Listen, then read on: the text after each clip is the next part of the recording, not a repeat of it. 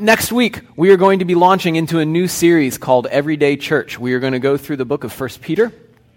I can't wait for this series. It is going to be a joy going through 1 Peter. I'm going to start us out next week. Over the course of the series, you're going to hear from me, you'll hear from Russell, you'll hear from Sammy, and you will also hear from Keelan Cook.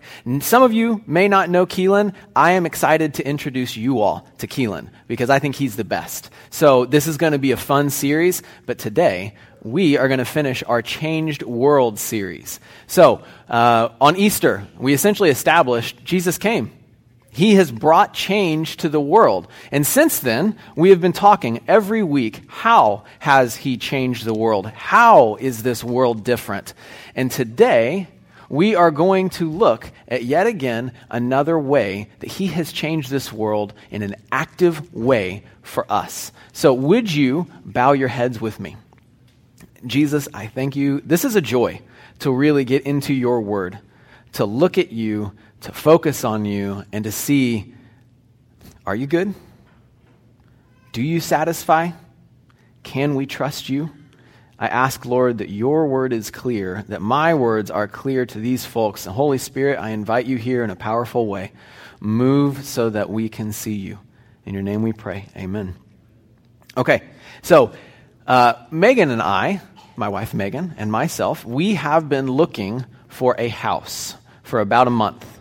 Now, we had already been talking earlier this year about going to look for a house to move into, and it was like hey, it'd be nice to have a house. We'd love to not be renting.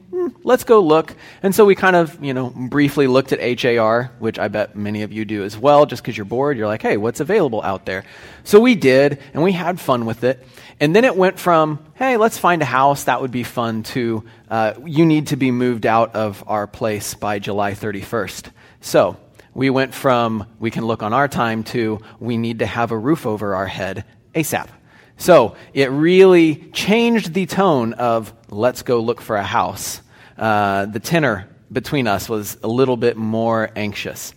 So we have looked at houses. We have put offers in on houses. We have been declined and declined and declined, going into like a bidding process on all but one, and having this, we weren't the ones that were picked. And after every time that we had put in an offer and that offer was declined, I felt great disappointment. And it wasn't just like great disappointment. It was like disappointment kind of leading to deep feelings of dread. And then those deep feelings of dread had me sitting in a really unhappy emotional spot. And I had to start asking myself, is this really about the house? Is this about the house, or is it about something more? Was it perhaps that I was trying to find satisfaction in something else other than Jesus? Grab your Bibles. If you do not have a Bible, raise your hand, and Sarah will come and adorn you with a Bible, and she will throw one your way. And if you don't have a paper Bible, it is A-okay to ask for one today, because we'll be in Psalm 107, and we'll kind of be looking at the whole chapter. So just hold your hand up real slightly, and we'll go there. So Psalm 107 is where we will be. So let me go into context a bit. Psalm 107, it doesn't really say that there is a clear author of this, so it could be writer or writers, people who were authoring or worshiping rather in the temple, and they are writing to Israel. Israel, to this point, had been straying away from God. Israel had been looking to other things other than God to satisfy them. And the writers here are saying, do you remember how well things went when you sought after your own way? Do you remember how happy you were when you thought, I'm just going to go chase something else for satisfaction? What was the result of that? So, in the book of Psalm, chapter 107, if you jump down, we'll look at verse 4. Now, I'm going to just summarize it. In verse 4, this is what the writers are reminding them of. What have you all been doing? Well, where have you been? Some wandered in deserts with no hope of finding water or a safe city. So when they chased after their own interest, this was the result. A hot desert with no safety in sight. That doesn't sound great. Verse 10, what was the result of somebody else searching after something other than God? Well, they sat in darkness in prisons. They sat in chains and in irons. They rebelled. Prison is what that led them to. What else do we see? Verse 17, jump ahead a little bit. Others sinned. They just went after something else other than God. And the result of their sin actually led them to pain. It brought on pain in their own life. So there was kind of they made some sinful choices, and then they had to deal with the consequences of those choices. And then what is this other group? Verse 23. We see that some people actually disobeyed God. They went after things other than God, and they said, I don't really want you in charge. I'm going to make my own destiny. I'm going to go and work on the ships for other nations. I am going to go and do other things than you have advised me. So they chased after the almighty dollar, or the almighty whatever currency that they used at that time. And they chased after it. They ran away from God. They went to the seas. And what happened to them? Well, they were stuck on the seas when all of the sea gave great upheaval, almost crashed their ships. They were in an awful spot. So the writer here in Psalm 107 is saying right at the start, I want us to play the refresh game. How did it go for you when you went and sought after satisfaction in other gods, in other peoples, and in other ways aside from mine? And so these writers are bringing it to the mind of the people. It didn't go really, really well, did it? It didn't go well. Now, back to our house story. Last Wednesday morning, I meet with two very fine gentlemen, Javier Garza, Kyle Sanchez. We meet once a week, and we talk about kind of life and God, and we were talking about our frustrations, and I kind of just let loose about this whole housing situation, because it had gotten to a point that we had an offer, and they were sitting on our offer, and we weren't hearing back, and I was finding that I was being churned up inside. I found that I just couldn't find any rest. And as I was sharing with Kyle and with Javi, I realized, I said a statement, and when it came out of my mouth, it was one of those like, oh, that was way more true than I thought it was. And I told Kyle, because they are looking for an apartment as well, and I was like, frankly, it just feels that I'm trying to find this perfect house so that once I find it, then I can be happy. Once I find this place, then I can be satisfied. And then when I said it, it was just kind of like, oh no, that's exactly what's happening. That's exactly what's happening. I am looking for my satisfaction, my worth in this house. And because we can't find it, and because it's all up in the air, then my happiness is all up in the air. My self-worth is uncertain. And I realized when I told them, I was like, I am running to something else other than God. See, the Israelites were doing the same thing. They were looking somewhere else, to something else, to satisfy them. So in Psalm 107, he keys in on these instances. These were awful situations. You were a part of them. They're not good. Do you remember how awful it was to be in the desert? Do you remember how awful it was to be locked up in prisons on the sea, suffering the result of what you have done? Do you remember how awful it was? What did they do? When they were in that situation, the writer brings them back. So what you see in verses 6, 13, 19, and 28, it all says the same thing. Then they cried to the Lord in their trouble, and he delivered them from their distress. They were in an awful situation. They had been chasing somebody other than Jesus, or chasing somebody other than God and his ways that he had made clear to them. They cried out, and in every single situation, God swept in and he saved them. God swept in and he said, Israel, I will take you from what is ailing you. I will save you. And then God reminds them in verses 8, 15, 21, and 31. All of them have the same verse. Let them thank the Lord for his steadfast love, for his wondrous works to the children of man.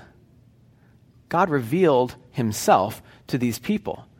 Look back at verses 1 through 3 that Sarah read.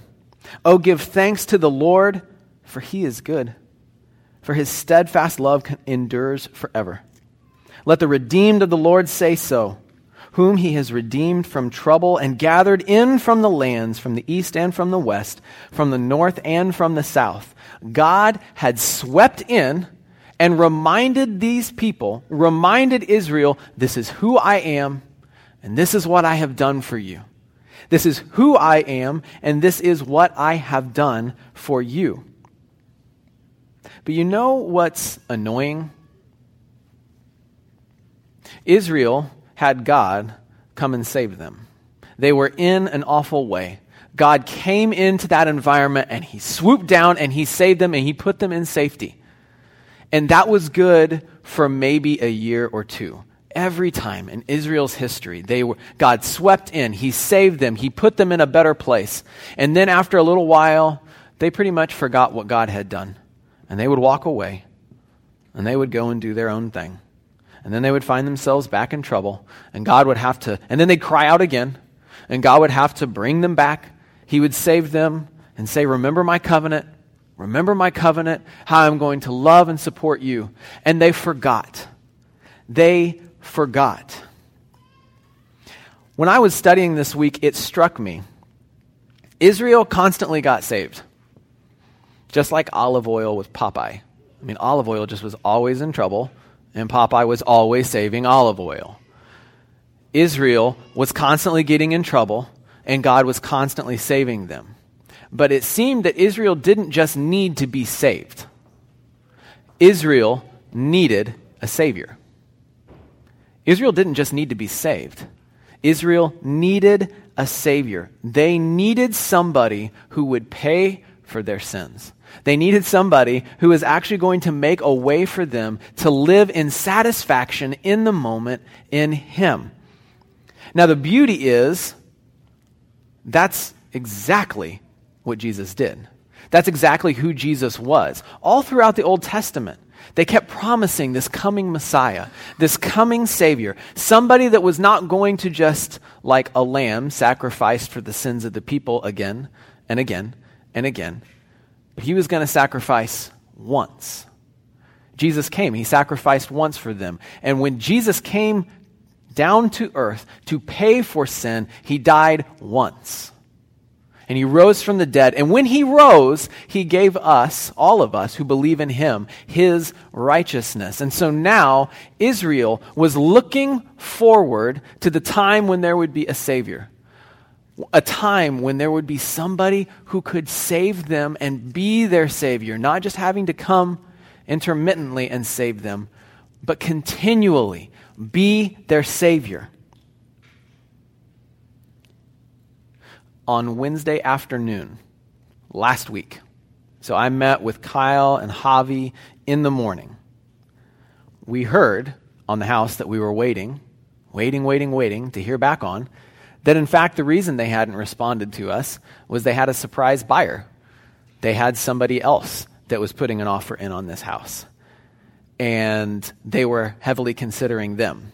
And I felt that I had the rug pulled out from underneath me. I was already frustrated on not hearing back. And now we don't know what's going on. Our offer seems to be up in the air. I had already talked to Javi and Kyle. I had already established that I was looking for my satisfaction in this potential buying of a home. I had already written half of my sermon with the focus of finding my satisfaction in Jesus. And in that moment, all I could see was red. I was so frustrated. And so I had to get up from my computer, and I just had to walk. I walked out of my office and started walking down Alabama.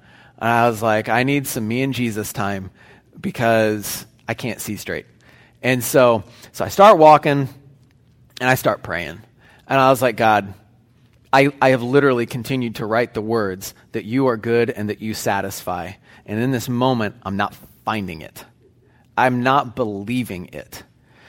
What I realized in that moment was that I was seeking, what I realized was I was believing a lie. I was believing a lie. The lie was that I could find my joy and I could find my happiness in something other than God. I believed that sticks and bricks could make my way. And I realized that as I'm kind of angrily praying to God. Why? Why is this happening? What is going on? I want to believe you. I want to believe in you, but right now I'm having a problem. So I text Eric Rodriguez. He goes to this church. He's my friend and realtor. And I'm texting him, I was trying to text a good game face. He read right through my false bravado. And he knew I was frustrated. And as I'm praying and as I'm texting, Eric texted me this. God chooses to work in the way he chooses to work. I try not to question the way he works anymore. Sometimes it's easier just to trust. Sometimes it's easier just to trust. So I read this text, and I was like, come on, Eric, why do you have to be right? And so I read that, and I'm walking, and I kid you not, moments after I have read the truth of God from my brother, I take a few steps, and I notice this house that's being refurbished, redone. And the realtor of that house is sitting out in front of the house. He's leaning against his car, and he's on the phone. And I walk by, and the moment I walk by, he says to his client, look, just don't worry. Don't worry. This is all going to work out fine. It's going to be okay. Don't worry, man. It's going to be fine. I know that he was talking to his client, but I am certain that God was talking to me. That God was using a random stranger realtor man to get through to my heart. And at that moment, in that trip around the block, for that moment, I remembered I needed Jesus. He was the one who satisfies, and he was the one who had this. Now I can fast forward a little bit and say, my wife then, in my frustration, I just went and walked and yelled at God. And she went to the computer and said, what other houses are available? And so we looked at a house later that afternoon, and now we're under contract. So that's a praise. But the thing is, I didn't even have that little addendum because that's not the celebratory part. Yes, God has provided us a house right now, and I'll believe it when I have the keys. So let's hold the celebration. But the reality is, that's not the highlight of this. It is that God was already satisfactory, that God was already good, and that he already had me in his hands. He loves us. He loves you. And he isn't going to just let any circumstance come and take us. There is a president of a college who said, there is nothing that is going to come out from under a rock and surprise God. So when we have situations that are awful, when we have things in our lives that are not going in the way we want, we have a choice. How are we going to respond? Are we going to look to him to be our satisfaction? Or are we going to pull an Andrew, get all worried, get all flustered, and start spinning and look for satisfaction in something other than Jesus? Because the truth of the matter is, Jesus has he's promised us that he is the abundant life. John 10:10 You've got it up above. Jesus says that he came that they may have life and have it abundantly. Jesus has promised us that in him we can find satisfaction. In him we can find abundant life. Now, I know you can't always say take the negative and then show it's true, but in this case, if we're looking for abundant life, if we are looking for satisfaction in anything other than Jesus, it's going to fall short. It's going to fall short.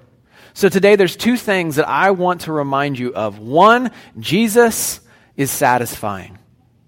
Jesus is good. Look to him for satisfaction. Because anywhere else is going to leave you spinning too, just as it did me. But here's the other thing. Hebrews chapter 10, 23 through 25 says, "Let us hold fast the confession of our hope without wavering, for he who promised is faithful.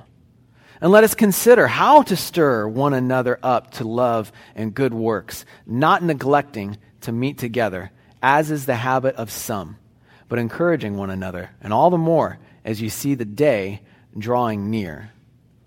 Last week, I needed Javi. Last week, I needed Kyle. I needed Eric. I needed my wife. I needed my loop group. They reminded me of the good news of Jesus Christ. They reminded me of my ever-present Savior. When we look at Psalm 107, we've got Israel who's been in a bad spot, in a bad way. They have been saved from it, but the writers are saying, don't forget. Don't forget. You've got to remember. God has saved you. God is good. And we are going to sing this song saying that God is Savior and God is good and you can rely on him. Look to him to satisfaction. God has given us Jesus, the ultimate satisfier. And here's the difference. See, Israel just needed to remember that God was good. And they did need to remind each other. But they didn't have ultimate satisfaction like we do in Jesus Christ. We get to look to Jesus and say, because he's good, I don't need to look for any satisfaction elsewhere. Because he is great, he's in charge. And I don't have to worry about being in control. Because God is glorious, because he is glorious, I don't have to fear anybody. And because God is gracious, I don't have to seek approval from anyone. God is good. God is great. God is gracious. And God is glorious. And we can look to him for our satisfaction. And we as the church get to encourage one another. We get to be gospel reminderers to one another. This is what we have in the church, is each other. I don't think I'm unique that I needed these men and my loop group around me this past week. You're going to need people around you too. So, look up from your notes. Look around. Make that awkward eye contact with people who are around you. Real live human beings. You need these people, and these people need you. God has given us a gift in this church at Neartown of brothers and sisters who are being empowered by the Holy Spirit. In college, my Greek professor taught me a word. It's like my favorite Greek word, mainly because it sounds fun. Epiphumenoumenoi. Epiphumenoumenoi means we, the ones who are being empowered by the Holy Spirit. We are the epiphumenoumenoi. We are being empowered by the Holy Spirit to bring the gospel good news of Jesus into the lives of everybody else who needs those reminders, who needs to be told, don't believe the lie. Believe in the truth. Believe in Jesus. Find your satisfaction in him. So today, I'm calling us to walk away from consumerism, to walk away from materialism, to walk away from individualism, things that are going to challenge our need for each other. And I'm asking all of us, band together, arm in arm, and see Jesus as satisfying. We all need Jesus, and we all need each other. Here at Neartown, we have things called loop groups. This is how we've organized our midweek gatherings so that you can surround yourself with people who are going to encourage you and who you can encourage, who are going to be in your life. I know sometimes that accountability sounds like a swear word. You don't want to get into accountability because it sounds like somebody who's going to follow you around with a ruler and smack your fingers. That's not accountability. Accountability is, hey, I want to talk to you about the good and satisfying work of Jesus. Jesus has satisfied me. Has he satisfied you? We get to encourage one another to find our satisfaction in Jesus. So, if you are at Neartown, or you're joining us at Neartown for one of the first times, and this is the first time hearing about Loop Group, you want more information, grab your Connect card. Put your name on it, good contact information so I can actually answer your questions. Check that circle that says, I want to join a Loop Group. Throw it in that blue box in the back. My desire, Russell's desire, we as leaders want this church to go towards Jesus arm in arm and seek satisfaction in him. That's what we want. Help us. I'm not pulling Jerry Maguire, help us help you. But I want all of us to see that Jesus is satisfying and that he's given us each other to do that. So here's what we're going to do. As Chris and band make their way up, I want you to grab your bulletin. Flip it over to that notes section. And grab a pen. And I want all of us to get real honest with ourselves. Be honest with yourself. And write down an area in your life where you've been believing a lie. Write down an area of your life where you've believed a lie and that you need to actively seek Jesus as your satisfaction there instead. This past week, I would have written that my house hunt had become an idol and that my joy in Jesus had been supplanted by some sticks and bricks. I needed to find my joy in him and in him alone. So the first thing that you are going to write something on your sheet where you've been believing a lie and where you need to find Jesus as satisfactory instead. And then the second thing I want you to write down the name of somebody that you need to encourage with the satisfaction of Jesus. Think of somebody in your life who has also been believing a lie and bring to them the good news of Jesus. Write down that name.